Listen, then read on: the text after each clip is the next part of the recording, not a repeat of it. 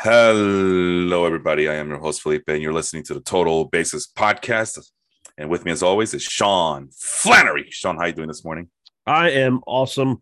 I am on the verge of beating you in the Baseball Life Fantrax League. So fingers crossed the score holds up there.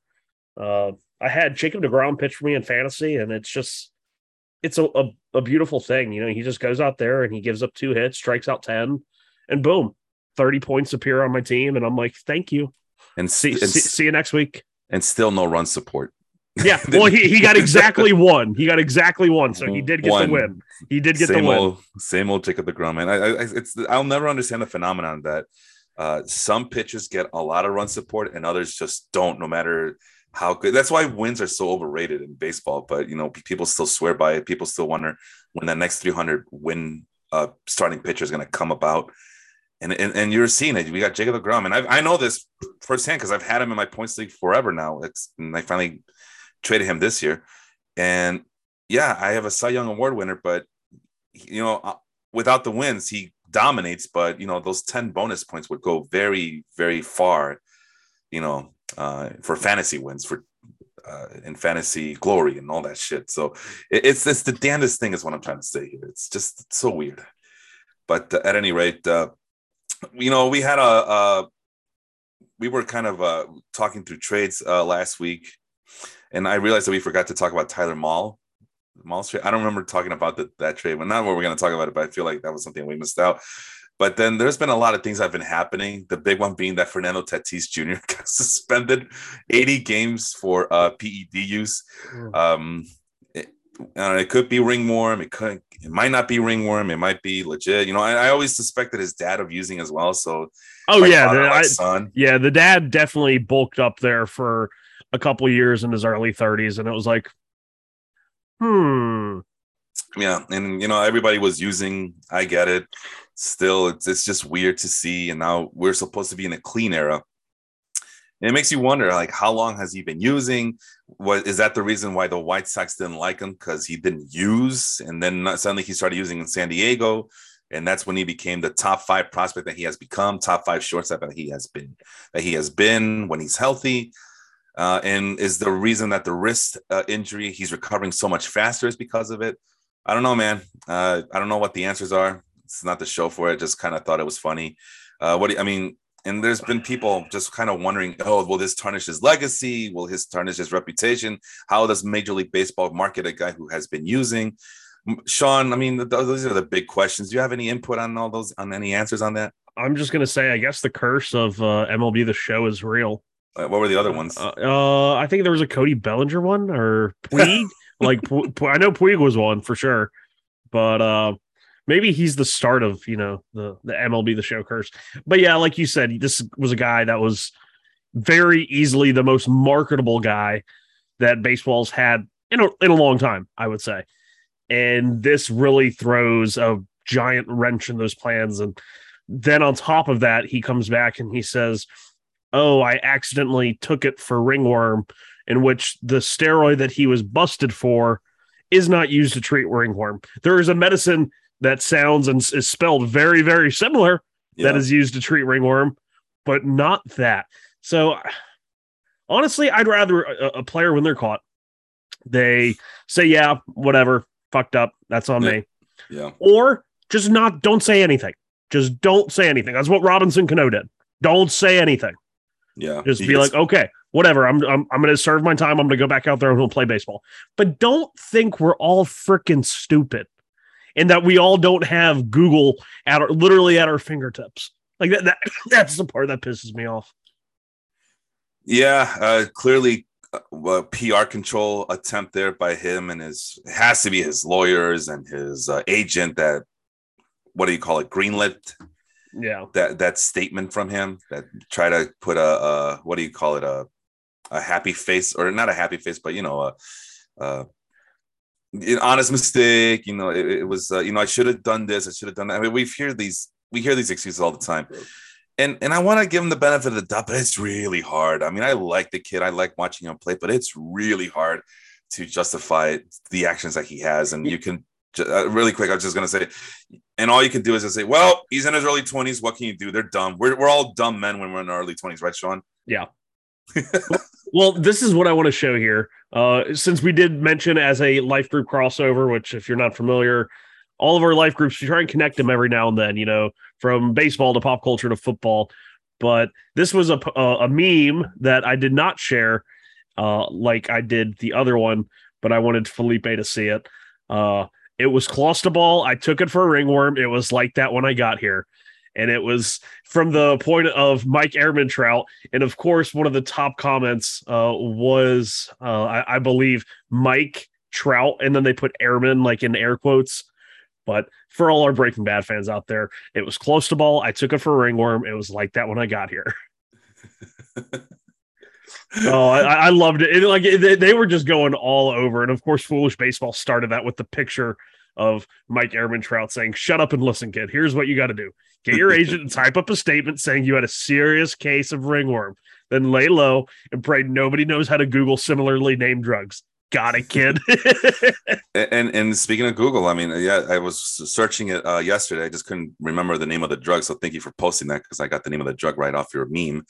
But yeah, it is synthetic anabolic androgenic steroid. It is the big one is that it's a natural hormone for testosterone. The best part about it is that it prevents the conversion of estrogen.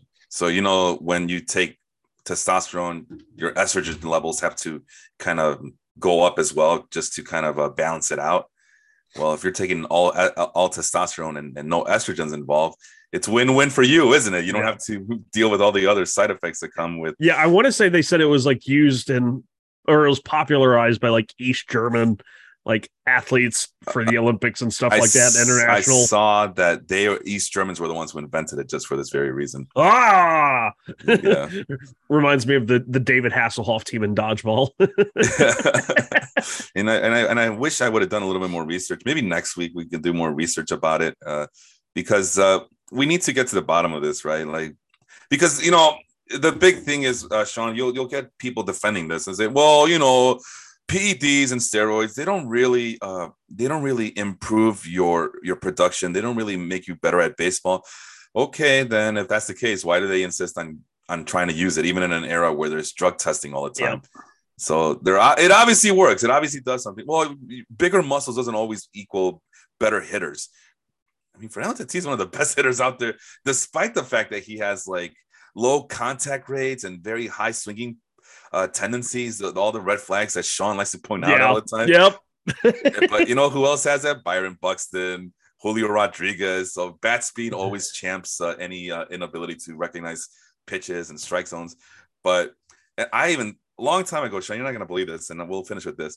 I heard that even PEDs have shown, again, offhand remarks, so there's no scientific backing. I will have to do more research to see if this is true or not. But that PED use has shown the ability to even improve eyesight, which, as you know, nothing is more important to a baseball player than his eyesight.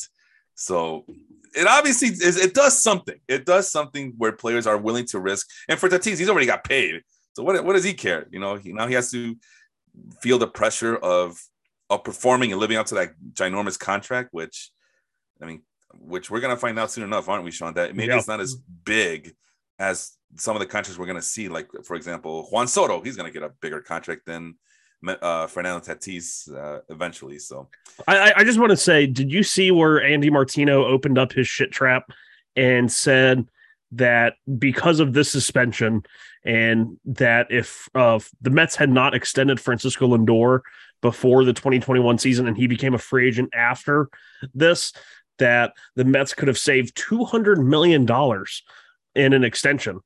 Francisco Lindor was given 341. The Mets were basically tasked with beating the Fernando Tatis contract. They beat it by $1 million. Lindor signed.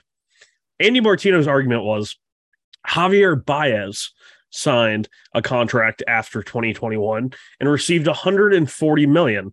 Javier Baez had a higher OPS in his contract year than Francisco Lindor. So Andy Martino's argument was that Francisco Lindor would have gotten equal to or less than Javier Baez if he had become a free agent after 2021.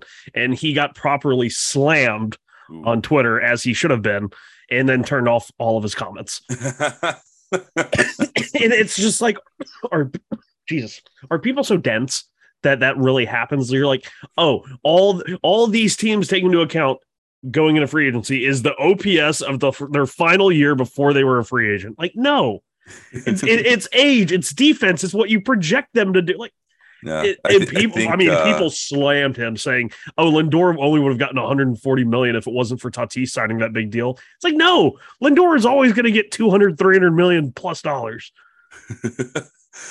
And I think it sounds like they're confusing free agency contract deals to arbitration, which still they still use, from what I understand, they still use those old school numbers like home runs. That's why relief pitchers don't care about saved. I'm sorry, they don't care about holds or strikeout per nine, because the arbitrator doesn't care. How many saves did you get? What was it, 30? Okay, well, you get $2 million or some crap like that. So they don't, yeah. So it's still kind of what do you call it? It's still kind of antiquated, but that is the system that all parties agreed to. So it is what it is. So maybe that's where the ops comes from. Maybe I'm just trying to make sense of the statement that you're telling me right now. But it's a weird, it's baseball. Everything about baseball is weird, but we just, as fans, we just nod our heads politely and accept it. Just like we're accepting that the fact that Fernando Tatis Jr. will be out for 80 games. This guy cannot catch a break. And even when he tries to catch his own breaks, he's trying to create his own luck. He gets caught with his hand in the cookie jar. So, and it's like he was so close to returning too. Yeah, that's the thing. He was lighting things up for the Chihuahuas, El Paso Chihuahuas. The El Paso Chihuahuas, the Amarillo Sod Poodles, something like that. These minor league baseball teams, they're hilarious. I mean, they're really getting better. The more extreme they get, the more I love them. Other news to talk about, and again, I would love to just dive into PED use and stuff. I've been meaning to do so, but it's like you also see something that I saw this past week, Sean, is like, well, they should just make it legal already. They should just let players allow it. And maybe they shouldn't allow it like Wild Wild West style, but at the very least, it should be heavily regulated, because we've seen the benefits of it, right? We saw it firsthand throughout the years, the benefit of PED use, and it could be helpful, not just to get players to be better, but let's face it, it creates a better product as well. Oh yeah, and lastly, it helps players recover faster, and with longevity issues, players can play until they're 36, 37, 38. Hell, I mean, notwithstanding Nelson Cruz, but back in my day, Sean, it was very common for players to play until they're into the early 40s. And we know why they were able to do so, because of these magical drugs that are available. And it just goes back to something I used to read. And there was I was at the library a long time ago, maybe 2 decades ago, put it that way. And I bumped into this collection of articles from baseball writers, and it was all about PED use. And looking back, I should have just checked it out and read it at my own leisure, but I didn't. I wasn't interested in that. I was like more interested in other stuff. But I did skim through it, and one of the quotes that I read, one of the more interesting articles I read in that book, was from George Will. And George Will is a famous writer. I don't know much else about him. I know that he's a conservative writer. That's all I know. But every once in a while, he'll write about baseball. One of the things that he wrote about PED use, the dangers of PED use in Major League Baseball and baseball in general, is it's going to be to the point where instead of having humans playing, it'll just be synthetic droids playing. And is that the future we want from this game? I Robot Baseball. Tony, that's what we're gonna get. But I get his point. It is a pretty fearful notion to say, like, what is natural, what is not natural. But at the end, do we just ask ourselves, is what these players doing on a day-to-day basis, these high demanding rigors that is professional sports, is that the unnatural thing that we're asking of these players, to do it in a non-steroidal PED way? Is that what are we asking for too much? And is it time for them to get a little boost in their chemical balance that they have in their bodies just so they can perform up to speed, especially a very difficult game like baseball. These are questions that eventually are going to have to be answered. I mean, just like, the Astros in 2017, it always goes back to the freaking Astros, right? And I always say, well, pretty soon they're going to have they're going to make it okay for people to steal science the proper way with the press boxes and the technology. And we're going to have it sponsored by Microsoft or Oracle. And there's the spy booth brought to you by Amazon Prime. It's going to come to that. And so far we're seeing it, right? Instead of shutting down or enforcing more signal stealing rules, what they did was they got the stupid little the buttons for the catchers, and then the pitchcom. Yeah, thank you. The pitchcom, the earpiece, and so little by little, technology is being used as this antiquated game gets closer and closer to the 21st century. Maybe that's the next step. Maybe the next step is, all right, we're gonna let you do it, but we're gonna regulate the crap out of it, and because it's going to be heavily regulated, we're also going to have stricter penalties than ever before, including the ability to void guaranteed contracts. You lose your franchise. Yeah. Oh, you get the death penalty like Southern Methodist University back in the 80s, right? You lose scholarships. No, I'm joking. Draft picks is more like it. Yeah. So yeah, these are big questions that need to be answered in this game. But, we go from the high profile. I mean, we know who Fernando Tatis Jr. is. We go from the high profile case that is the PED use, and we talk about some little known players, as I was able to embark on a little journey over at Fangraphs and figure out who have been the best players with less than 50 plate appearances. And Sean, the first thing you asked me was, well, did you put a minimum? Like, I tried. Fangraphs doesn't play those games. See, I thought you could do a maximum and a minimum using the PA filter, but I guess I was wrong. Yeah. No. I had to do less than 50 plate appearances, and then I had to add other filters like, I want these guys to at least get me to 8 hits. Can you do 8 hits? So I got 2 guys, and now today it's 3 guys that show up on the list. And of course, because we're big fans of plate discipline, I say, okay, well, I want these guys to walk more than 7% of the time, and I'll be kind and say less than 28% strikeout rate. And finally, at least give me an ops of 740. And we came up with 2 names. Now today we come up with 3 names. And the first name we're going to talk about is Joey Meneses. Go ahead and what do you know about this guy, 30-year-old that he is? I mean, I really had no clue who he was until right after the trade deadline when he was called up. And it was after the Tatis trade. He debuted against the Mets, and his first career hit was a home run. Can't remember who it was off of, but hit a home run in his first major league game. And of course, you see 30-year-old making his debut. Like, you automatically feel good for these types of guys, especially when you look. And he had been in the minor league since 2011. I mean, that's grinding. And he's always been a solid hitter. He was never a great hitter in the minors. He was a good hitter. But also you look at the last few years when, he's 25, 26, and he was out of organized Major League Baseball from 2018 to 21. So he skipped 3 years, was a 29-year-old in Double-A in 2021 last year with Boston. And you're like, okay, that he was really good, but he was also 29 and in Double-A.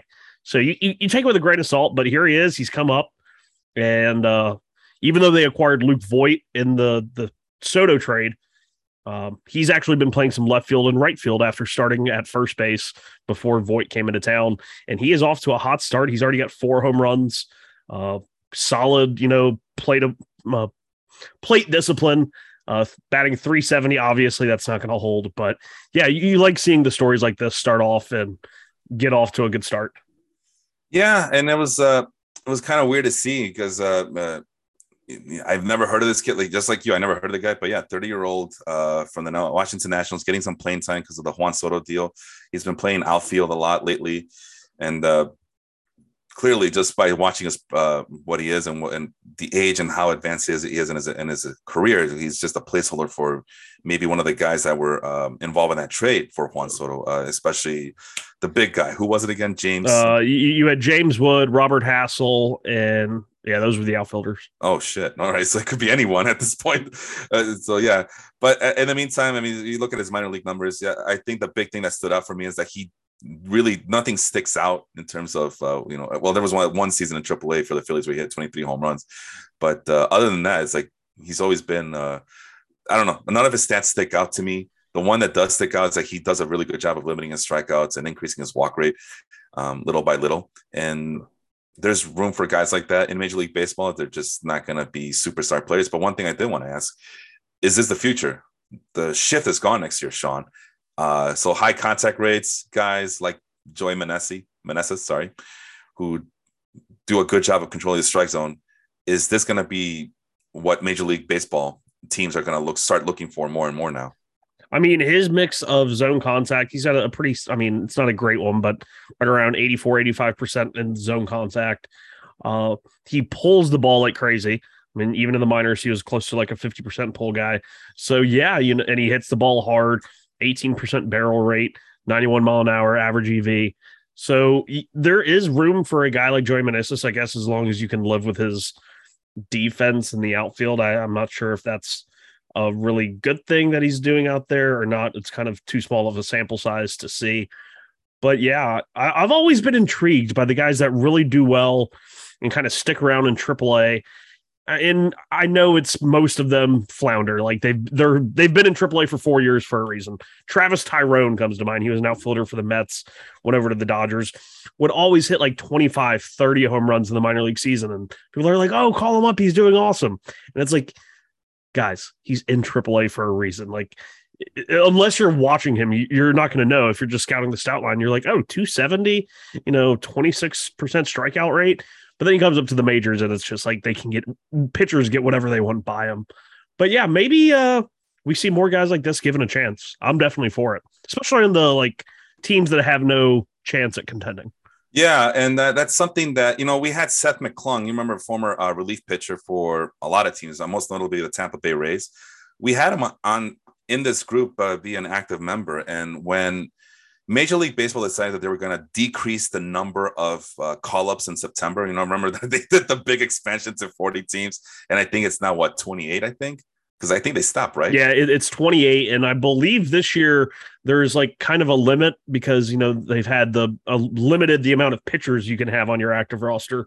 So I think this year, even when it goes to 28, it can be 2 hitters and no pitchers or 1 pitcher and 1 hitter. Wow, that's fascinating. So with that being said, his biggest qualm about it, because, a lot of people were still good. I hate when they expand to 40. McClung comes in and says, hey, you know what, you guys might hate, but one of the biggest thrills we used to have as baseball players was when these guys would get called up. And now with less roster space, we're not going to see that anymore. We're not going to see these lifelong minor league players get their chance.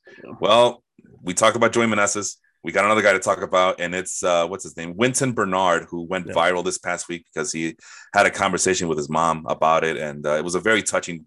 I was at work, and I was like, wow.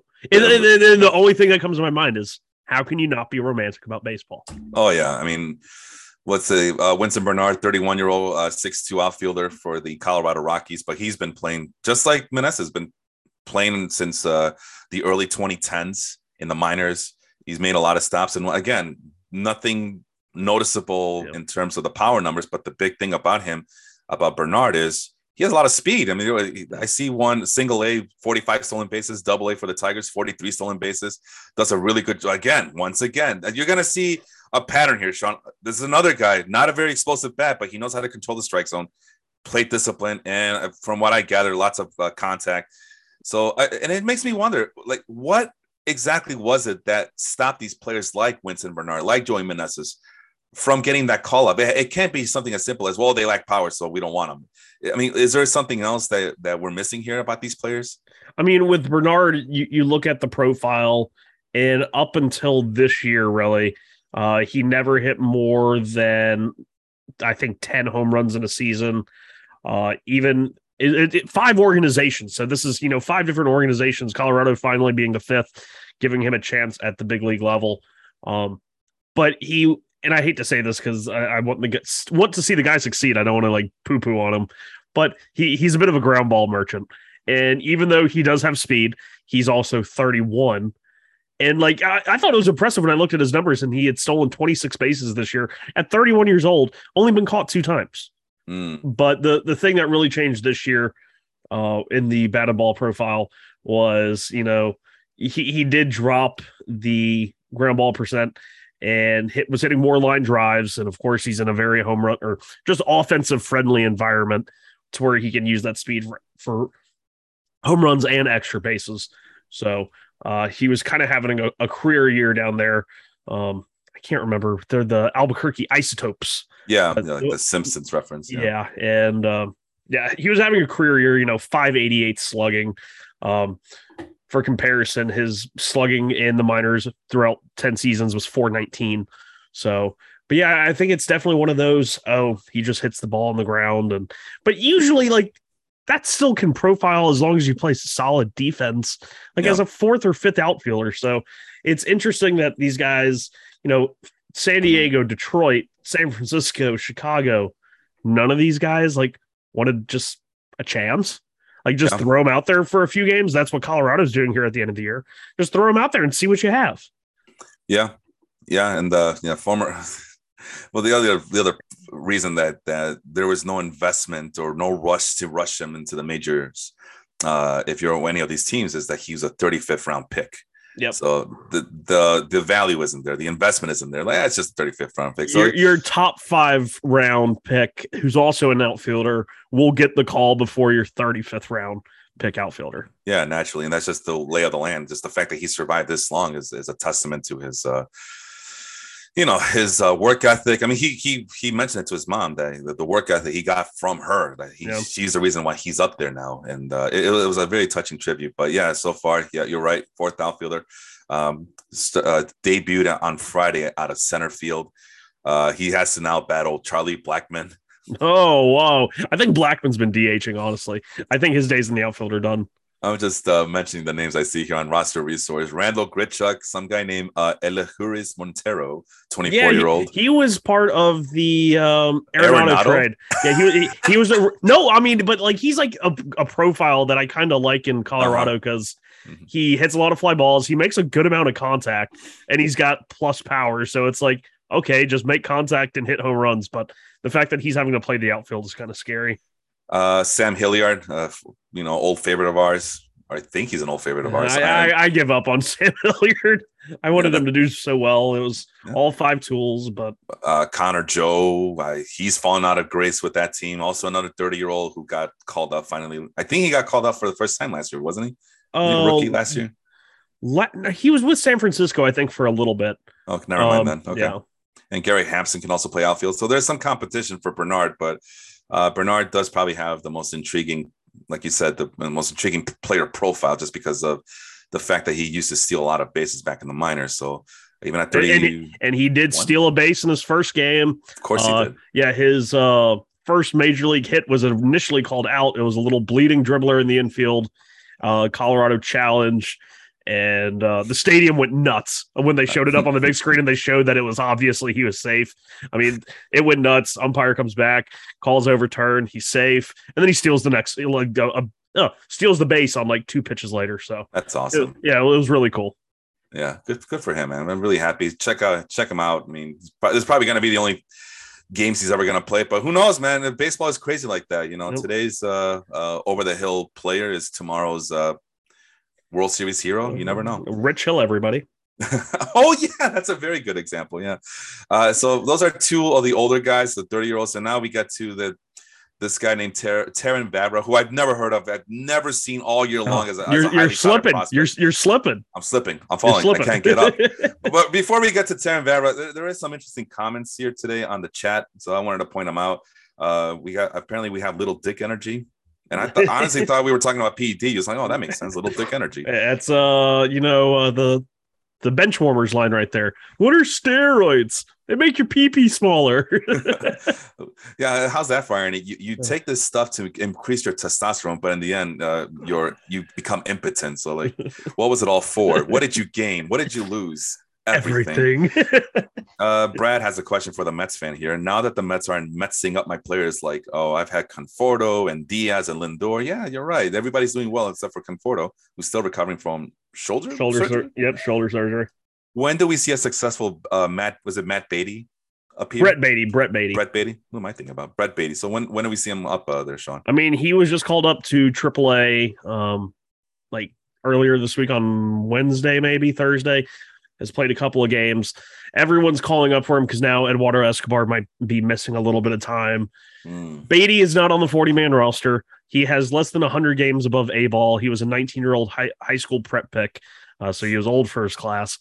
He's not coming up this year. Granted, I could definitely see a world where both Brett Beatty and Francisco Alvarez are on the opening day roster with the incentives MLB has given to these teams to start guys from the beginning to win Rookie of the Year. But they're not going to call up these guys. Alvarez, I don't think, has 100 games caught behind the plate. Beatty doesn't even have 100 games over AA or above A-ball. It's not going to happen. They're not going to throw them into the fire in the middle of a pennant chase and expect them to perform in the playoffs. They're just going to develop, finish the year in AAA, and that's what they should do. That's the smart thing to do. Yeah. But you never know, man. But I agree with everything you said. But we've seen some teams get desperate. I don't think the Mets are going to be that desperate, but that's the thing. A lot of Mets fans are saying, "Oh, what about the Braves? The Braves called up Michael Harris. They called up Vaughn Grissom," and it's like that was more out of like a desperation. Like with the Braves, Acuna couldn't play the outfield. I mean, they were expecting him by that time to be 100%, and even now he's still not. Eddie Rosario was out there. We're getting nothing from Adam Duvall. Marcelo Zuna is Marcelo Zuna. Yeah, and so they called up Michael Harris. And then they're like, oh, well, they lost their second baseman, and they called up Vaughn Grissom. No, when they lost Albies, they called up Orlando Arcia. Damn right. Then Orlando Arcia got hurt, and then they had no other choice. Yep. I mean, it's more of a – they didn't plan out that move. That was a, shit, what are we going to do? Looking left or right, who's available? Boom, you. You are. You're next in line. Andrew, our favorite Mets fan of all time, has this to say: the biggest ramifications are going to be on amateur and high school, college level athletes if steroids were regulated, and that's where the mess is. If a professional wants to use steroids, that would be legal. That's fine, but there's still a ton of health risks involved with using PEDs. That's right. I mean, internal organs shut down when you don't use these things properly, or if you overuse them. We've seen heart attacks happen before. You'll be working out, you're on the next cycle of testosterone use or PED use, and next thing you know, you die on the treadmill, or you die on the freaking I don't know, self weight thing. I don't know. I haven't been to the gym in a long time. But you're a fat piece of shit. Shut up. So it's pretty interesting that everybody wants it, but people do forget that you do. There is risk involved health, and then we've seen PED users get hurt by the dumbest of things, like, oh, I ran around third base and I pulled my hamstring really bad, where the bone almost came off its socket or some crap like that. These bigger muscles, freakish, more freakish injuries is what I'm trying to say here. Maurice, banning the shift is dumb. I think that we were talking about. Well, these high contact rate guys show the benefits. Would prove to be beneficial to have around on your team because of the shift being banned. And Maurice has that to say, that the shift banning is really dumb. And then finally, Maurice, again, it's fine to give these career minor leaguers a chance. They are able to secure a big something, I guess, big bag, big money. I don't know. He kind of big period, maybe, because he ended his sentence with a period. Anyway, Terrin Vavra, like I said, I honestly didn't know about him. It was not mentioned when we were doing the research early in the season, and then I didn't keep up with he didn't show up on my radar when I was doing my minor league research. Other names showed up before this guy did. I know who Vaughn Grissom was. I didn't know who Terrin Vavra was. So here he is, 25-year-old left-handed hitter. Right now, he's DHing mostly for the Baltimore Orioles, 6'1", has a very good hit tool. Power is lacking. There is some speed, and that's what I saw in his minor league numbers there, Sean, is that he does have potential to steal lots of bases. But the best thing about him, I mean, the guy has a very mature bat. Once again, that's a common theme for these guys. They are able to control the strike zones, the strikeouts, and make lots of contact. But when I mentioned him, you got very excited. What else can you tell me about this kid? You're on mute. I don't think he's going to be a huge stolen base guy. Right now, he's simply platooning at DH. I would love for him to be like their starting second baseman and face lefty and righty next year. All that's blocking him is Rougned Odor, and I think he can take over Rougned Odor. But I definitely see like a 10 home run, 15 stolen base, maybe not even 10 home runs. I know that sounds like, oh, this guy's not going to even hit 10 home runs. But when I look at his profile, it kind of reminds me so much of Luis Guillorme of the Mets, minus the Gold Glove caliber defense, because Favre just isn't that type of defensive player. But it's just they don't strike out, they walk a lot, and they make a lot of contact, and they just will dump it into left field. I know your favorite type of hitter, the lefty punch and Judy hitter. I know you just love that, Felipe.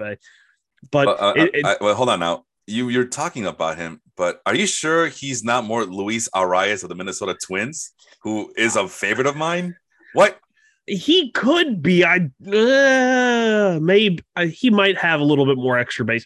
I don't think he's up there with Arias, and I think he has a little bit more thump than Guillorme. So let's call him like the in between there. Okay. I think I like that, but I always loved looking at his page going back to his first time in pro ball, and you see walk rates 13%, 13%, 12.5%, 16%, 19%, 13%. It's just consistency. And to have that at every level is really something. And it's kind of salivating because he was originally a Colorado Rockies prospect. I'm not sure exactly what trade he was in. I want to go back and find that out. But in A-ball in 2019, when he was still in the Rocky system, he had 10 home runs and 18 stolen bases. He hasn't come close to any of those numbers since. But it's like, oh, what if this guy would have stayed in Colorado? Like with that approach and putting that many balls in play, like you kind of get salivating at that possibility. Yeah, he could have been DJ LeMahieu. Yeah. Yeah, and then he would have been played for the Yankees, helped them win a World Series, right? Eventually.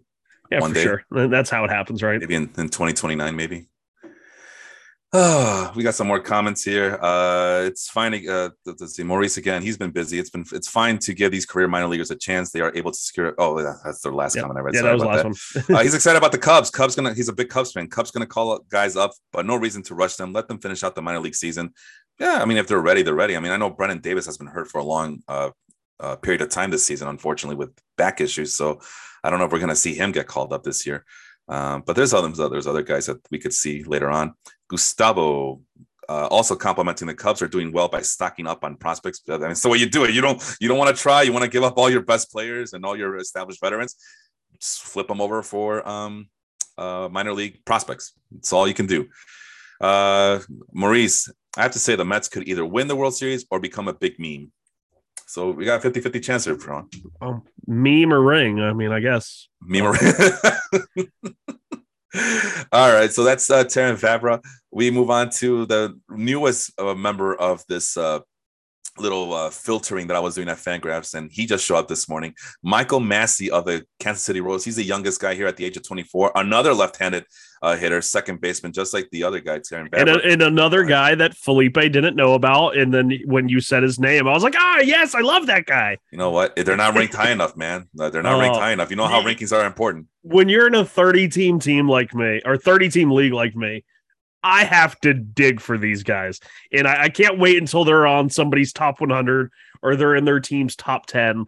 I just have to go and like just dig through all of these different Twitter accounts of like the Omaha Storm Chasers that Michael Massey used to play for. And it's like, and I kept seeing his name pop up in like players of the week for minor league baseball. And then for the team of the year, he was their second baseman. And I'm like, wow, he's got to be like one of their top prospects. And you go and he was like ranked like right outside the top 10, right inside the top 10, depending on where you looked. Like for the Royals on Fangraphs, he was their 19th ranked prospect, but he raked. I mean, he was awesome. And I'm like, why is nobody talking about this guy? And of course, he gets his first call up when Whit Merrifield was unable to travel to Toronto and collected a base hit or two and like had really good exit velos on it. Like you're like, oh, okay. And they trade Whit Merrifield, and now he's starting basically every day. 325, 375, 425, doing awesome. The defense could use a little bit of work, but that'll come with a little bit more experience. Well, I was going to say, once again, the theme of the show for these four players is able to control his strikeouts and has an ability to show that he can take a walk and makes lots of contact. And for Massey, he fits that in, but also in high A, hit 21 home runs and still 12 stolen bases. So there is some potential power speed, and then this year so far in Double A and Triple A. So yeah, he got called up in a hurry. I mean, at 24, he's a little bit more mature than the average highly touted prospect. But he had this year so far in Double A and Triple A, 16 home runs and 13 stolen bases. We might have a guy who can be that potential power speed guy that I'm looking for, and he comes with a high contact rate as well. So I don't know, man. The only thing that worries me is he'll be in Kauffman. And for someone who, like, in most places would have like 20 home runs, like his might only be like 15. But that works. For second base, that works, man. Yeah. Like, especially with the stolen bases, that can work as well. So Royals are slowly but surely bringing up some interesting. But Vinny Pasquantino also playing up to his potential. Nick Pratto's up. MJ Melendez is up. I'm telling you, I like the core that is all kind of arriving at the same time. Yeah, Bobby Witt Jr. And we always, Bobby Witt Jr. for sure. He's the big piece right there.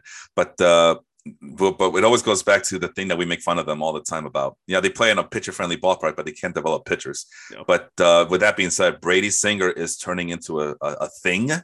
He's looking more consistent every day. It's happening. They finally, of all the 5 or 6 first-round pitchers that they've drafted over the last 4 or 5 years, they finally got one, Sean. They got 2018 18th overall pick. And that was one of their later picks, because it was like 19, 20, 21. They've been, I think, top 10, and they have not been pretty. But Brady Singer's a thing this year, or at least in the last 10 starts. Yeah, he's been killing it, man. He's been killing it.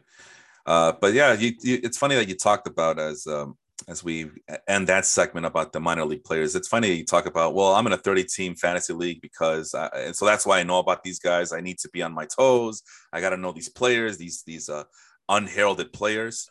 Because there's 2 guys that I've picked up, and one of them I flipped in a major kind of deadline deal that netted me Felix Bautista and Sean Manaea, and the guy's a Cleveland fan, and he was doing like what you're doing, which we're about to talk about, which was just tearing down his entire team. Yeah. He won the very first year championship, so he's playing with house money for, like, I think he said the next 18 seasons he's playing for free. And but he's a big Indians fan, so he was like trading all of his good players, trying to just total rebuild from scratch. And Will Brennan and Will Benson. Will Benson's currently, he was the one I dubbed Baby Olson, but he was called up playing some outfield first base for the Indians right now. And then Will Brennan is still in the outfield. Neither of those guys were on Fangraph's top 40 prospects. And they were like the 2 best players in the International League, which is, the AAA league for that side of the country. Yeah. I mean, 2 of the best bats, and they weren't even in the Indians 40-man or best 40.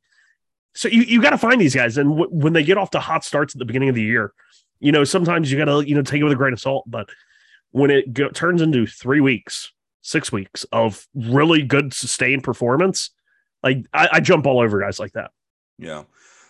Corey Richmond, our favorite wrestling fan on the interwebs, is asking about Vaughn Grissom. If we talked about, we did talk a little bit about him, but we didn't really go too deep into him. He was, I don't remember him being in the early season highly touted prospects list, but he's moving up and up. He's always had big potential. He's now the default number 1 prospect for the Atlanta Braves because they've after already all the trades, the trades and calling up all the other guys that they called up. But let's see what we have here. Vaughn Grissom, 21-year-old, right-handed, 6'3", middle infielder.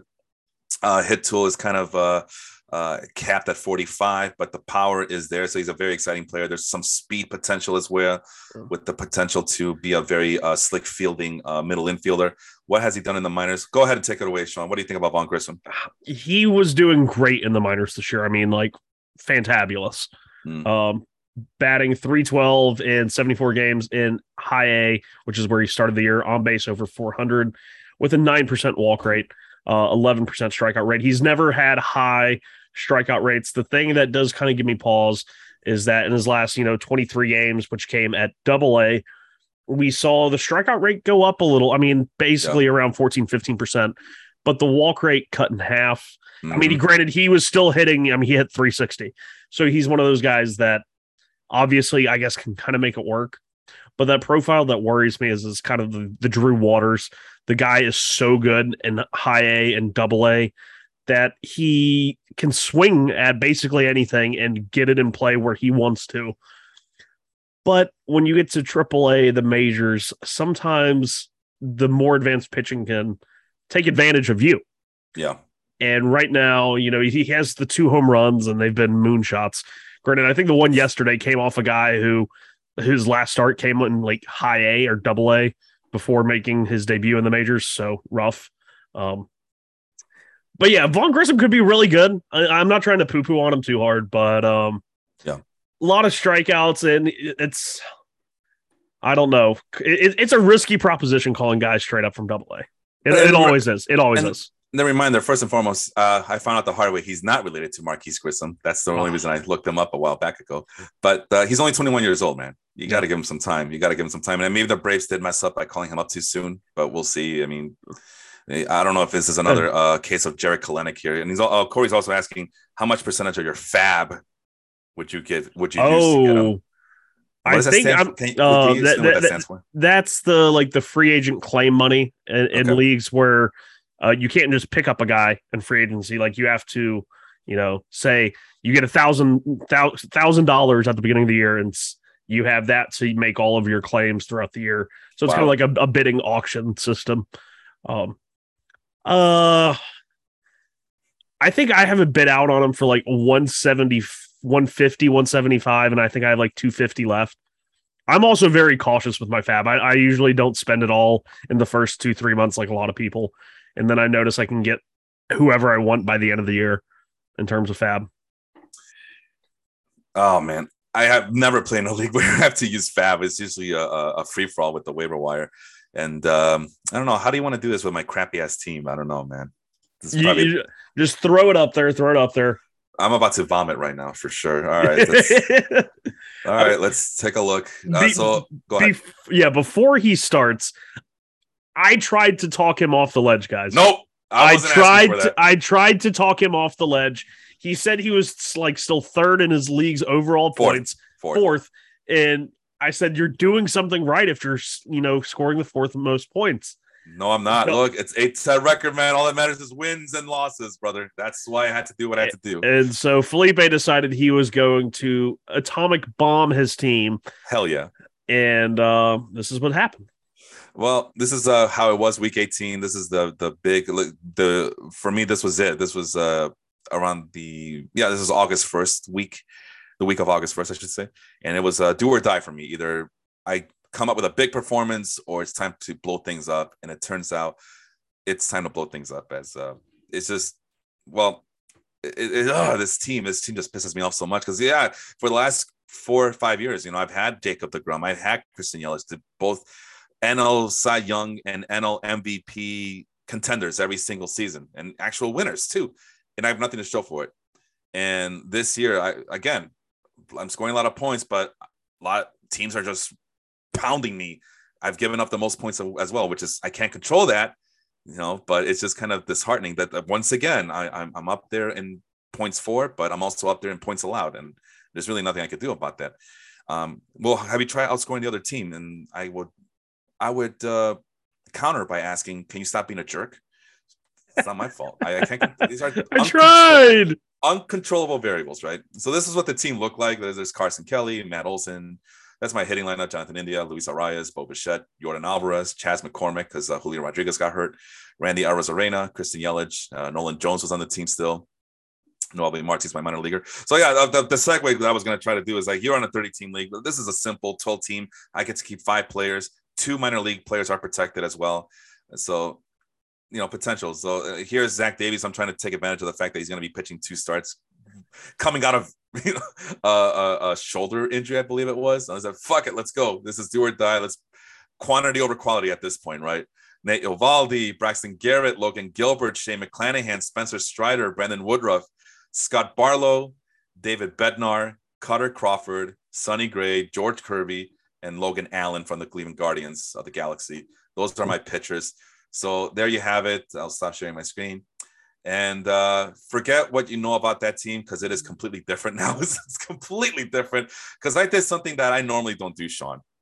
As I've said time and time again on this podcast, I hate making trades. I spend all my time in the winter just doing all this research to get ready for the draft, just so I don't have to make any trades. So I can concentrate on getting those waiver wire pickups that might come in handy later in the season. But yeah, trades and we don't get along. I hate dealing with people. People usually want to lowball me. And then when you try to counter, they're like, they ignore your trade offer for 5 days. And you're like, whatever. So you just cut bait, move on, and your team still stays, well, your team.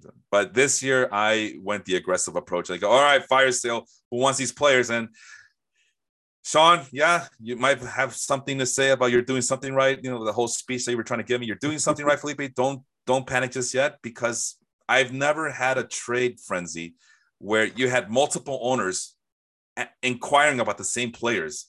So you're right. I must be doing something right. But, you know, it came at the expense that a lot of these guys wanted my players. So obviously good process, poor results. Yeah. But yeah, I was able to leverage all this competition for my players by saying, all right, well, you're offering me a second rounder. The other team's offering me a first rounder. What do you got for me? Ooh, that's too much for my blood. All right. You think I'm bluffing?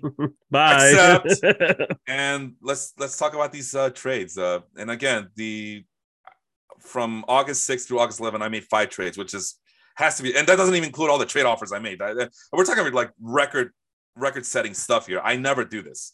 So getting outside my comfort zone, getting outside the box, thinking all that. It's good that you do it. I encourage everybody to do it to, just kill the monotony that is fantasy baseball. Not to, I also don't, you shouldn't be trading like a lunatic as well, making trades just to make trades. But in this instance, it was a necessary proposal I had to do. So with the intention, beginning of August 6th, my intention was Jordan Alvarez, Julio Rodriguez, and Shane McClanahan were going to be my 3 keepers. Those guys were untouchable. And guess what happened, Sean?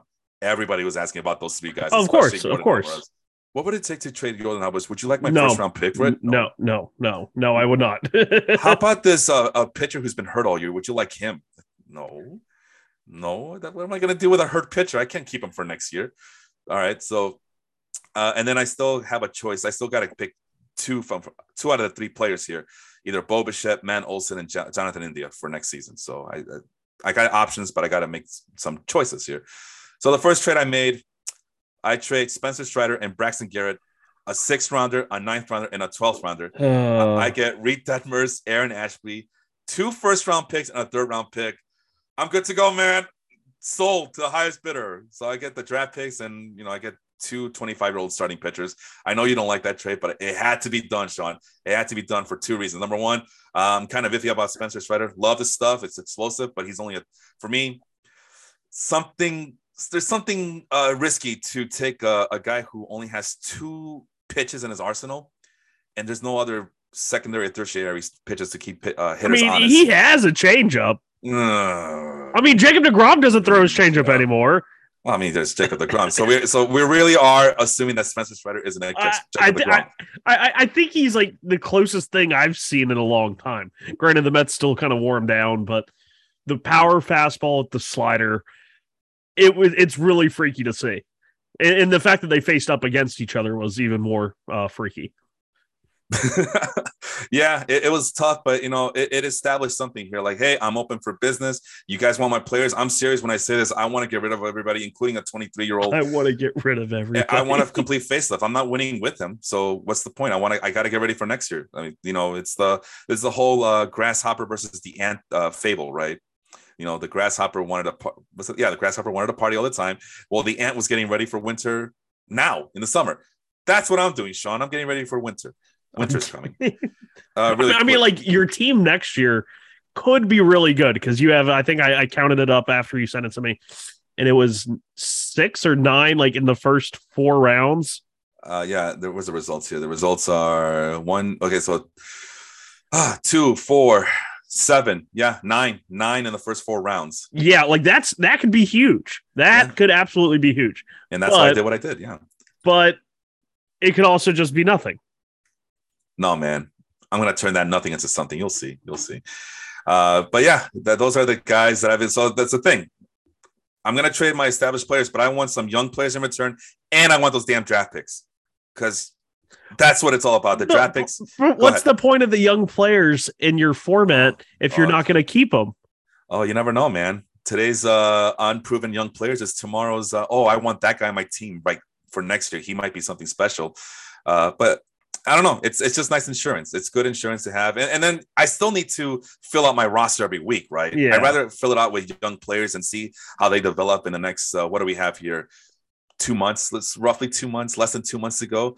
I'd rather do that than go in the waiver wire and say, all right, well, now I got to pick up the next group of scrubs to I got to build a lineup. I got to create a lineup. I got to do 9 hitters, 7 pitchers. I feel I can compete with this team still. I want to play the role of spoiler. I want your draft picks. I want your young players, and I want to mess up your playoff chances too while I'm at it. So I want it all, Sean. I want it all. Lynn on the chat is asking who's going to win the AL Central. Guardians, I think, at this point. Right? I have no clue, honestly. Whichever team sucks the least. Well, if the White Sox keep playing the Tigers, maybe they'll win. They looked pretty good the other night. I wasn't paying attention to last night's game. I was at the movies last night, so I don't know who won that game.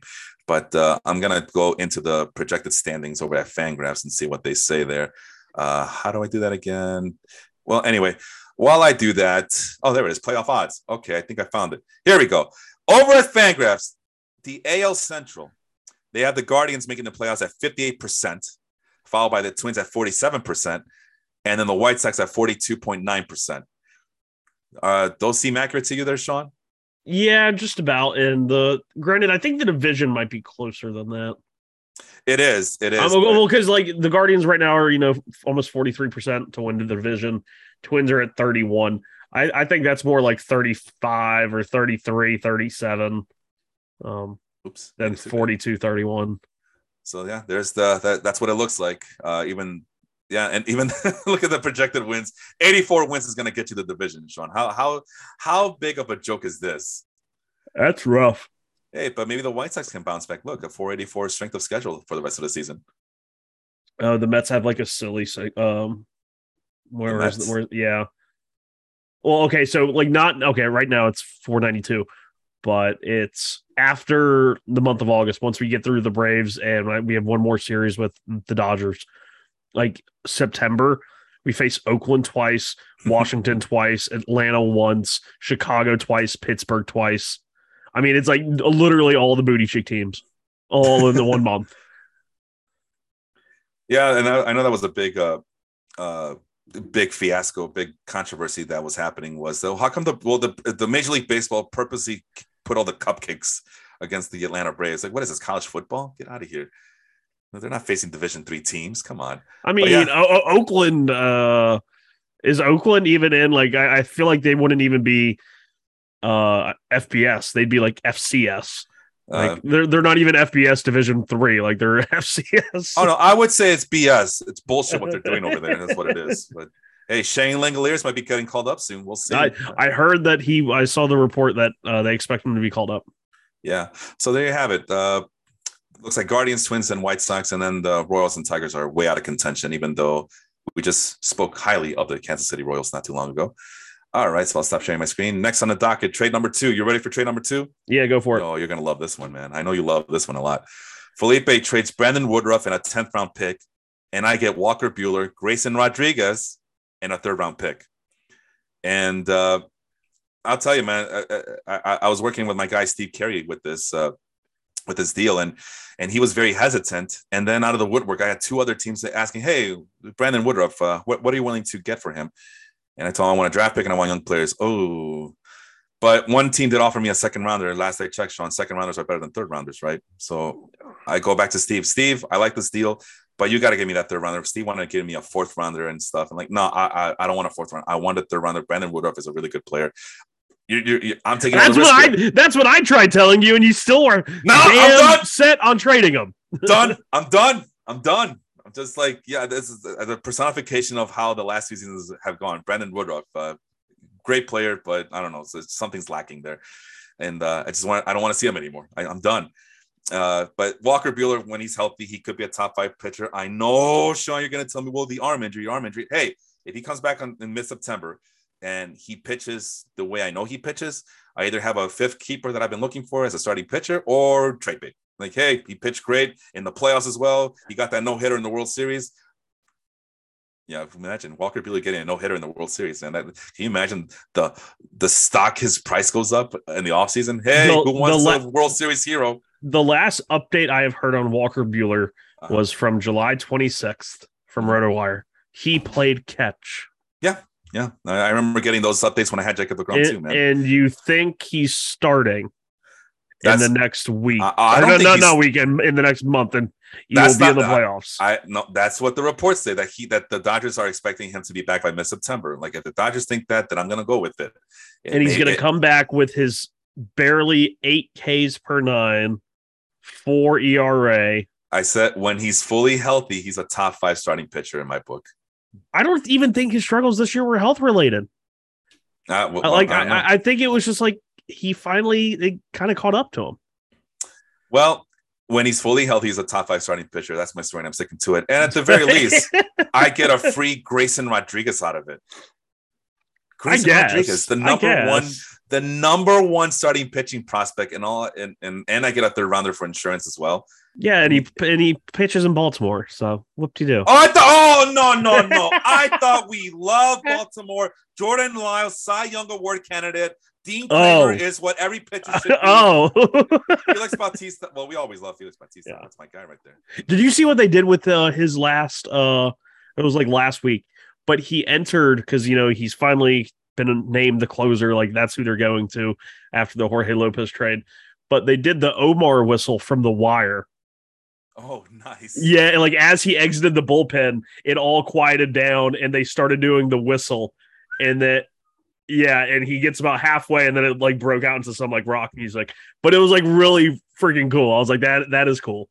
We need more of that. Yeah, we need more of that, and also we need people to start believing in Spencer Watkins, Kyle Bradish, former prospect show player for our podcast. We mentioned him before on this podcast. Yes, he was a guy we mentioned for sure before he became a thing. Now he's one of the most important starting pitchers on Baltimore Orioles. Darling of a team that everybody loves. Suddenly, this team cannot do anything wrong. The last 3 years of mismanagement and just trying to make this team as bad as it can be, it's all of a sudden good and ready to make a playoff run. God bless them. But no, Grayson Rodriguez, I guess he's a good starting pitcher prospect. I guess. Don't give me that, Sean. You were singing his praises a couple months ago. I like Grayson Rodriguez. Right. I think he's really good, but it's Baltimore. Like, no, it's Baltimore. They have that great wall of Baltimore that has evened things out, man. It turned Jordan Lyles into a Cy Young Award winner. There, people can't stop talking about how awesome the Orioles are. But let's give them credit then. Jordan Lyles and his 1.44 whip, boys. Everybody loves him. He's winning the Cy Young. Orioles can't do wrong. That's what I was told this summer. Orioles are going to be. They're so awesome, Felipe. You're just a hater. Yeah. You are a hater. Kyle Bradish in a 6.42 ERA. Dean Kramer is now what every young pitcher should strive for. Austin Voth is 30 years old. Oh, this rebuild is working with Austin Voth at 30 years old. No, I remember when Austin Voth was kind of like a prospect. Kind of like he had like the really like it was in 2015 2016 like Baseball Savant was just becoming a thing, and he was like 99th percentile in spin rate on his curve, and everyone's like, oh, he's gonna be awesome, and I kind of fell into. I was like, oh yeah, Austin Voth could be a thing. Yeah. And no, Austin Voth is definitely not a thing. Let's see, 2017 report: low graded fastball, decent slider, low graded curveball. The changeup was a work in progress. Command that was pretty darn good. Maybe that's what the appeal was, but future value of 40. Again, 2017, he was the 15th ranked prospect at one point for the Baltimore Orioles. So yeah, Austin Voth was a Nationals guy. Sorry, 15th ranked, whatever team he was on. So it was Voth and somebody else, and I can't remember who it was. That was kind of a pitching prospect at that time. Ronaldo Lopez. No, I'm joking.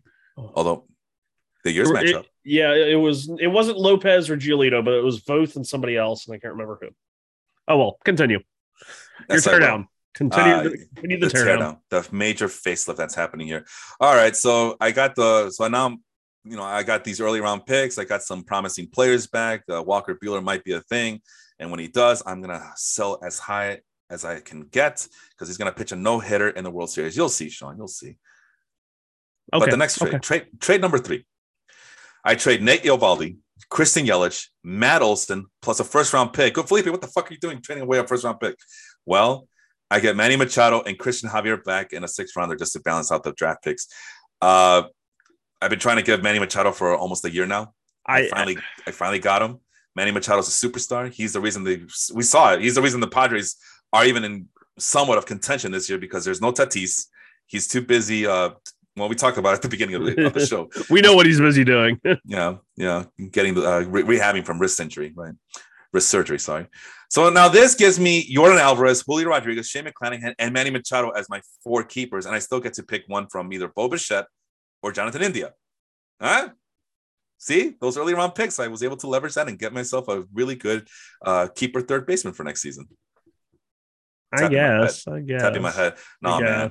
I've been doubting Manny Machado for decades. Machado had like a really good first 2 months, and he's been kind of so. Hey, man, regression works both ways. He's going to go back up on that hill. He's been hitting the crap out of the ball. I might beat the guy who I traded with right now, who's in playoff contention. I might beat him this week because Manny Machado's been carrying my team. He's been doing awesome this week. So that's why you get a Manny Machado for the explosive bat. I mean, he's also a very old 30. Yeah. Well, I would have struggled to give up a first there. I would have maybe done like a second or a third and get like a 10th back. But I would have been very hesitant to give up that at first. Nah, I have high hopes for Manny Machado. I mean, people don't have a problem with Bryce Harper being in his early 30s and stuff. So I figured they're about the same. They're among the league leaders in production, according to some of these metrics. StatCast numbers, also, what I saw was that they're both up there as well. It's a lot to like. So, I mean, I figure Bryce Harper and Manny Machado are pretty much like cut from the same cloth.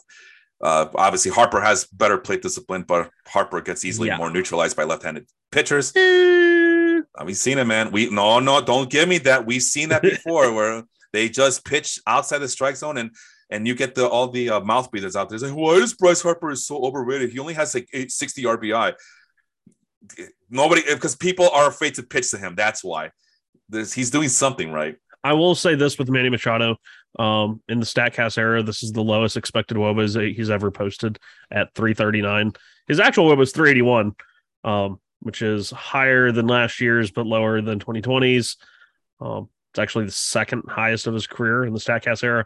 But yeah, 339 expected WOBA. Just thought you should know. I countered that by saying he has posted the second highest WRC plus of his career this season. Putting that team on his back, Sean. You can't even say anything about that, okay? I put the team on my back. That's what he's done all year. But brother, we've seen the lineup before they made all those trades. By the way, the Padres doing all those trades was an inspiration to me. By the way, I just want to know. Okay. They inspired you to go out and get them. Well, that too, but no. But the other thing was that we seen what that lineup looked like before they made all these trades. It was garbage. What happened to all of the? They haven't even traded all their best prospects yet. Well, to me, it wasn't necessarily like garbage. It was just the guys that had been good or not doing good. Like Jake Cronenworth, especially. I was like, damn, like I really liked Cronenworth. Yeah, I mean, so do I. And Trent Grisham forgot how to hit a baseball. And he hit a home run the other night, man. Yeah, I says all that. Yeah. Yeah, so it's but no, all those guys are struggling. But Manny Machado put that team on his back and put the Padres in relevance and in the driver's seat to get Juan Soto. So yeah. I was saying, don't say driver's seat to win the wild card because they barely hanging in there. This team had no right to be in any playoff contention. I know. I'm just saying. I cannot emphasize this enough. The reason that they're in playoff contention is because of Manny Machado. That's what big players do. Big time players do big time things. This is why White Sox. This is why you go out there and give the man whatever the hell he wants. $300 million, $400 million. This is what a really good player does. Hey, you can't blame them. They signed John Jay. John Jay was his best friend. And the other guy, John Jay's easily worth $100 million in a contract negotiation, and they got him for the nice low price of like $2.5 million, I think. So, boom, they tried their hardest. Yeah, Steve, my buddy Steve is finally on the chat, and he's wondering, hey, did you talk about that trade that we made? Yeah, I love it. Sean doesn't. So, but yeah, when I told Steve that there was other people asking about it, he quickly said, all right, fine. I'll accept the trade. Well, I obviously had to explain to him what was going on, but yeah, he didn't hesitate to accept that trade when I told him that 2 other teams were involved in trade talks. So people suddenly like Brandon Woodruff. Well, that was like the deal I made with the guy tearing down his team. Was I really wanted Felix Bautista. He has starting pitcher eligibility and he's closing games. I was like, yes, that is awesome. I also have Edwin Diaz. David Bednar had just gone on the IL. So I don't think he had actually been named on the IL yet. So I was like, I need to get this trade done before it goes out, or else he's just going to bend me over the barrel. And he had Clevenger, and he kept trying to give me Manaea. And I've always never been a huge fan of Manaea, especially in points league. Doesn't strike out any guys, whatever.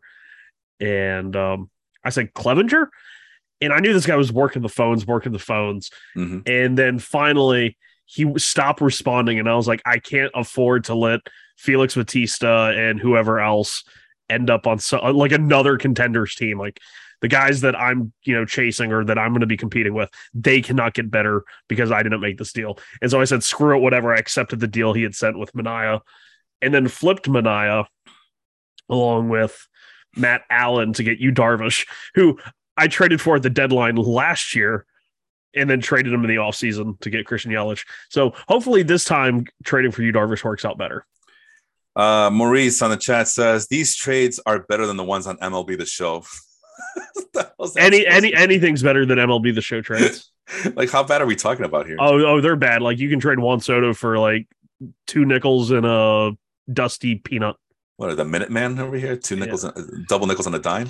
For those who don't know, the Minutemen, band from the 80s. Have you ever listened to the Jackass? Have you ever watched Jackass? The theme that they use is one of their songs. The one with the. Oh yeah. Yeah, the name of the song is Corona. It's a really good song. Go listen to it. Corona. Not that one. No, that's a different 80s song. Steven is talking shit and he's feeling himself right now. Stop trying to sell yourself on that trade. I love that trade. I get Grayson Rodriguez, the number 1 prospect. I mean, he was trying to get Julio Rodriguez from me for Grayson Rodriguez. I'm like, nah, I don't think so. No, fam. No, fam. But I ended up getting Grayson Rodriguez anyways. Who has the last laugh now, huh? I get a free player out of it for next year. Thank you, Steven. Good luck the rest of your way. And Steve, your team is literally always performs in reverse to normal logic. Like, it's like when he's got you there. No, he got me there because when I try to lose, my team's competing, and when I try to win, my team's losing. I don't get this league. I hate points leagues. I don't know why I bother. Next trade up, my buddy Matt Bushnell and I, after failed attempts to make several trade offers, we finally settled on. Listen, I need space for Grayson Rodriguez. You mentioned you like Logan Taylor Allen from the Cleveland Guardians of the Galaxy. How about just give me Luis Garcia for Logan Allen and we'll call it a day? And he agreed. All right, fine. You got yourself a deal, Luis Garcia. You know how I feel about the Astros. I already got Christian Javier. Wait, that wasn't Luis Garcia you got, was it? Luis Garcia, the Houston Astros pitcher. I thought you got Luis Garcia, the Nationals second baseman. No, what? Are you sure? I could swear when I looked at that picture, it said Luis Garcia, the Nationals second baseman. No, Sean, Luis Garcia from the Houston Astros. Oh, right? Okay. He's going to pitch against Chris Archer next week or August 25th. Oh, oops, I'm in the wrong date. But Luis Garcia, I've been trying to trade for Luis Garcia again for the entirety of the year with Matt Bushnell, and he was very stern. Like, no, I'm not trading him away. But he said he liked Logan Allen. I like Luis Garcia, so we swapped pitchers. Now he has a minor league pitcher for next year, and Luis Garcia, I just wanted him on my team, and I needed space for Grayson Rodriguez on the minor league slot. So I now have Christian Javier and Luis Garcia, and I can't wait to just sit back and enjoy them pitch, and not play for anything on my team this year. But I'm just gonna enjoy them. I'm gonna enjoy them while I have them. And maybe some of the Houston Astros fans in the league might want them. Now, I got nothing wrong to say about that trade, do you? Huh? It's a whatever trade. Yeah, damn right it is. It's a whatever trade. I seriously thought it was Luis Garcia, the Nationals second baseman. I don't know. When I looked at it, I could swear I saw a little Nationals thing, Washington, WSH, like next to it. Oh my God. I just missed Leon telling me that Felipe is basically the Sean Marks of his fantasy league. I you know what? That's a good comparison. I am Sean Marks. I am a mark for myself. All right. So like I said, this opens up the Grayson Rodriguez in my minor league slot. And then finally, the big trade with Austin. I wish he were here to kind of give us his thoughts, but he couldn't make it. And that was in the same league, right? It's in the same league. He's in that one. Okay. Yeah. It's confusing because I'm in 2 leagues with him, but this that's where I was confused. I was like, No, same league, same Okay. league. So Felipe trades Luis Arias, Reed Detmers, Carson Kelly, Logan Gilbert, a sixth rounder and an 11th rounder.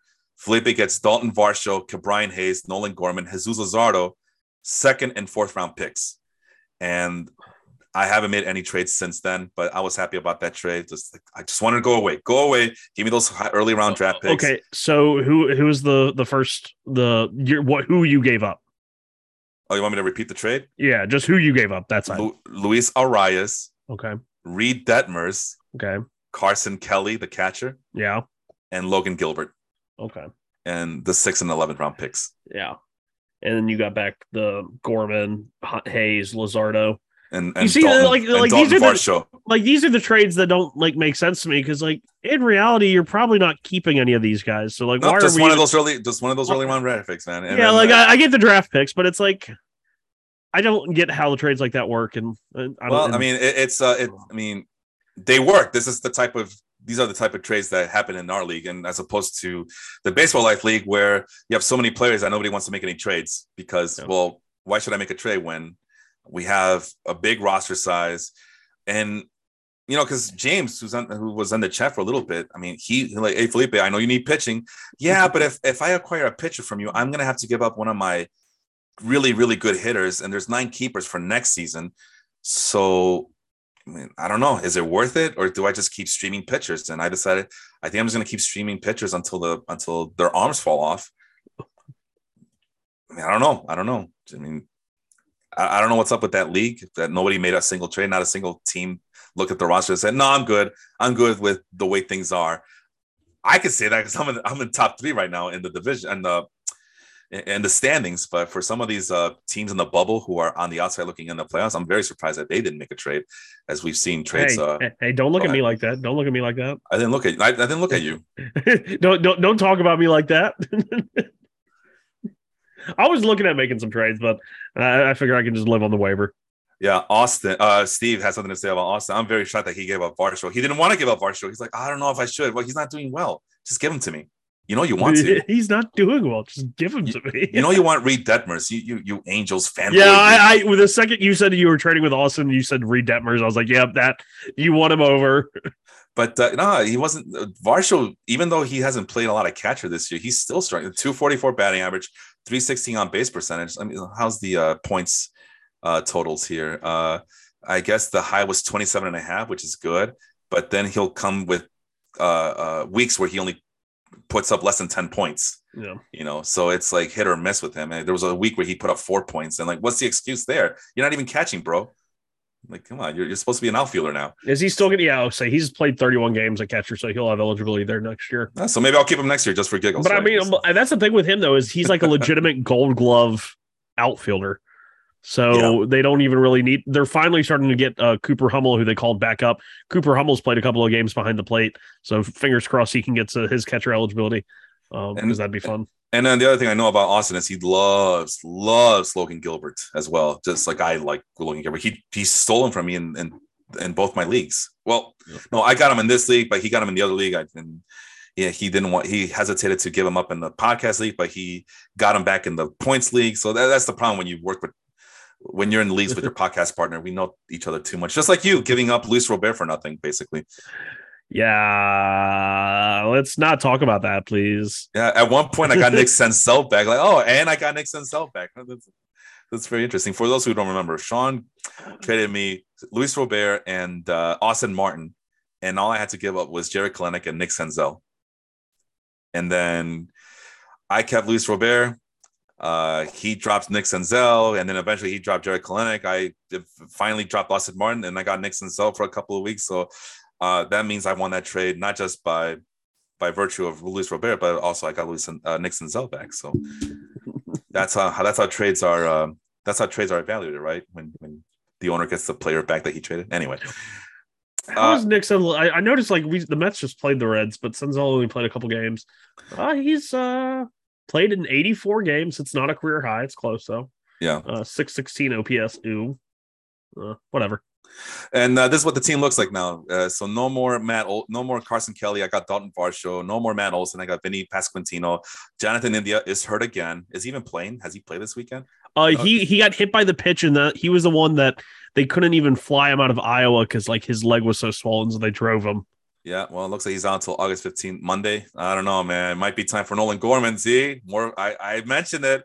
I get more flexibility from this team. Well, now. you got to look at Gorman's schedule. Is the pitchers he's facing Rockies and Diamondbacks. Well, yeah, but how many lefties are in there because he's not facing lefties? Oh, son of a bitch. Oh, yeah, hold on.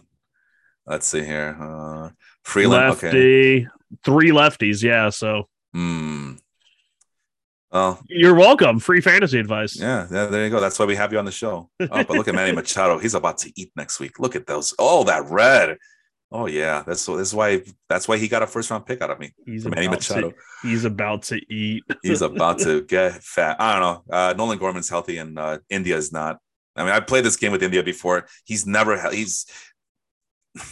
made out of glass this year. That's all I'm going to say. Yeah. Manny Machado at third base, so no more rotating musical chairs. I don't need to trust Alec Baum, and Alec Baum is a guy. One of those young guys I'm keeping an eye on to see if he turns into a thing. Bo Bichette at shortstop. Yordan Alvarez. I made all these trades and I didn't have to give up Bo Bichette. I didn't give up Yordan Alvarez or Julio Rodriguez. I tried to give up Randy Arozarena, but no takers. You'll see. People will regret it when his price goes up. And then there's Ke'Bryan Hayes, who's also hurt. Fantastic. Back problem. How you have back problems at 24 years old? Well, who's the other guy we just mentioned had back problems? I know for the Pirates it's David Bednar. But it was earlier in the show. Shit. Anyway, continue. Steve Carey just offered me JT Real Muto for Julio Rodriguez. Like, I don't think so. No, I'll pass. Aaron Ashby, Felix Bautista, who now I have room for him now that, after the Orioles made the trade, I immediately picked up Felix Bautista the day after, I guess. And there's Luis Garcia of the Houston Astros and not the Nationals. I'm not that stupid. Sonny Gray still available if anybody wants him. When he's healthy, he actually pitches very well. Jonathan Hernandez, who came back from Tommy John surgery, reports are showing that he's throwing 100 miles an hour with a very devastating slider that he throws at about 55% of the time, I believe. That's the one I'm kicking myself. I held him in my 30-team lineup, all on the injured slot for like 2 years. And right before or like right during he came back, I think he was still in the minors on his rehab assignment. It was not looking that good. And I needed the IL slot and I dropped him.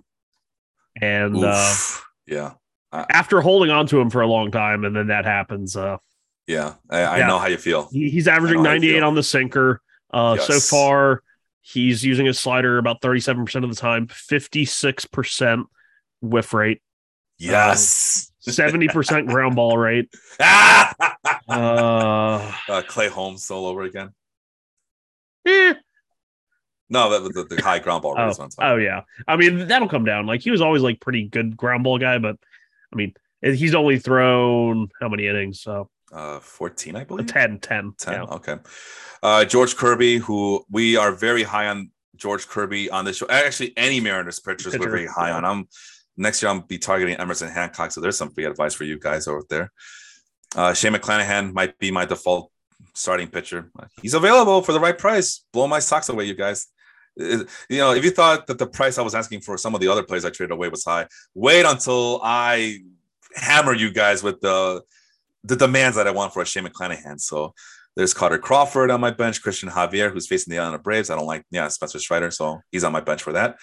Jesus Luzardo, can't stay healthy, but maybe he'll finally stay healthy this time around. He's been nasty this year, and he just had like one of his first starts back from the IL, and he was dirty. Like in his most recent start. I mean, like he still I think he gave up 3 runs in the last start, but he was throwing some nasty changeups. Yeah, 5 innings, 7 innings, 5 innings. So he's been doing very well since he's.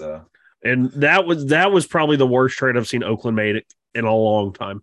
What was that? Remind me what that offer was. That was rental Starling Marte from Miami to Oakland for 4 years of Jesus Luzardo.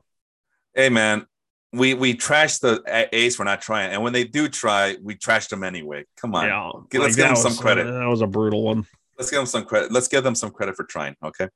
There's Brady Singer, who I picked off waiver wire. Nobody else wanted him. It's like, all right, I'll take him. Like, I literally put a claim on him. So that's how badly I wanted him. And now he's on my bench because I don't like that matchup. Oh, Drew Rasmussen. Maybe I will put him in there. We'll see. There's Walker Buehler on the IL, and there's Grayson Rodriguez on the minor league slot because Logan Allen is gone now. So there it is. There's a team for the future. We'll see how it goes. It's just, you know what, Sean? It's a breath of fresh air to see new players come in, young players come in, and just instead of playing I got to set my lineup, I got to put the best team available. I'm just sitting back and I'm just going to enjoy these young guys try to develop in the last couple of months. I got nothing to play for, despite the fact that I still have Yordan Alvarez, who will get me like 30 points in a given week. Yeah. And Julio Rodriguez is becoming one of the more explosive, exciting players. So future looks a little bit brighter than it did about a week ago. About a week ago. So I'm excited for that. For this roster, we'll see how it happens. And I'm not done yet, guys. I still want to make more trades. I still want to get rid of some of these other veterans. I'm excited for Vinny Pasquantino, man. He might be someone special to finish out the year. And I know there's at least one Royals fan who might pay high price, although he's the same guy who dropped them. So I'm like, all right, you're going to drop him. I'm going to pick him up. And so far, he's scored more than 20 plus points this week. So thank you for that. Yeah, Vinny, he was definitely off to a little bit of a slow start, but he's kicked it in gear. He's starting for me in the Baseball Life League. Yeah. And really, just his plate approach. I mean, 17 walks, 24 strikeouts. Like, the average has climbed and climbed. He's only going to get better. That's the hope. And, you know, again, why you get these young players, because they might turn into something. Might turn into gold, or if not for your team, for someone else who might like them. So, and against lefties, more walks than strikeouts. Hell yeah. You know how I like my lefties. Oh yeah, now you do. Well, I said I like my lefties that way to be able to match against other lefties. And then again, like I said, 2 first-round picks now, 2 second-round picks, 3 third-rounders, 2 fourth-rounders. But the downside, Sean, I don't have a 6th-round pick. I don't have a 9th, a 10th, 11th, and 12th. It's going to get lonely for me in the middle of those drafts and those very key moments of the drafts. But I'm willing to, I'm willing to parlay that, because I believe I'm going to get a lot of good players in those early rounds. And I'll just have to live with not getting a lot of those sleepers in the middle rounds. So those are the risks you take. But I feel like my team looks better than it did last week before I made these trades. So I'm happy. Quick show notes. Austin, this was supposed to be his last show. He couldn't make it. We are trying to get him some more airtime, where he does a 15-minute program on the weekday, and we're thinking of calling it the Total Basis Express, which is a project. Well, Sean, that's a project I wanted you to have when you were too busy last year with your weird work schedule. Yeah. And ironically enough, it's Austin who was like, I'll do that. I can do that. 15 minutes a week. I can do that. So he'll come in and be the table setter for the big show on Sunday mornings. So we're looking to see if he can make it on some sort of weeknight. And Sean also has his own side project called the Orange Pinstripes. So you just had another episode recorded last week, right? Yeah, on Wednesday, yes. And how'd that go? That was fun. You know, anything with Vince and Henry is fun. And James, of course. James is right there. James actually appeared on this show earlier in the chat. So hi to everybody out there. And then give me a player. Did you have a player for me for this upcoming week that we should keep an eye on? You see, I was just actually setting our pitching lineups in the Baseball Life Fantrax League, and I'm seeing the White Sox versus Houston. Michael Kopech just coming off one of his better starts of the year. Oh yeah. Let's see how granted it was against Detroit. Still, let's track how it does against Houston, because I'm starting both Kopech and Cease. And they're both against Houston. So that's going to be the test, man. If the White Sox can't do anything against the Astros, they might as well just close up shop and cede the division to the Cleveland Guardians, right? It's like, on paper, the White Sox should be doing so much better. But it's just... Well... They've injured every part of the human body, apparently. There was a whole Reddit thread about it wasn't until Tim Anderson hurt his wrist that was the left wrist was the one location of the human body they had yet to hurt. So... And speaking of which, I think Luis Robert also left the game on with, Friday with also left wrist. yeah, he slid hard into Jonathan Scope's leg trying to Yep. steal second base. Yep, saw And that. which prompted Steve Stone to say, well, when you see a guy like that blocking the base, that's why you got to go spikes up first. I'm like, damn, Stone Pony. Damn, Stone Pony wanted violence. That's why he's the best in the business. He chose violence today. Anyway, that's the show. I know we went long as always, but the goal of these shows is to provide as much information as possible and shed a light on things that happen in baseball that don't normally get publicized or get the hype it deserves. I was very happy to put some hype on those 4 minor league players that we talked about, 2 guys in their 30s and then 2 mid-tier prospects for the Royals and the Orioles.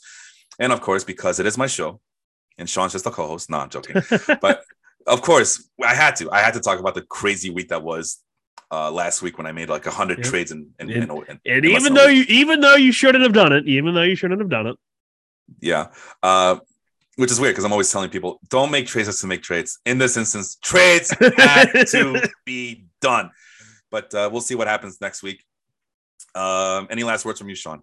I will see you next week, Felipe Dipoto Malicio. Dipoto Malicio. You see, it rhymes. Yeah, it does actually. It does roll off the tongue very well. I am Felipe Dipoto. That is Sean. What would you be? Sean Brody? Sean Wackenham? Oh, no, don't put that evil on me, Ricky Bobby. Sean Epler, right? Oh, there. Sean Strohholz, who used to brag about how he would save his team a lot of money by not overspending on players, and only has 1 World Series championship to show. But 20 division champions, so that's pretty good. Anyway, I am Felipe. That is Sean. We'll see you next time. Adios, guys.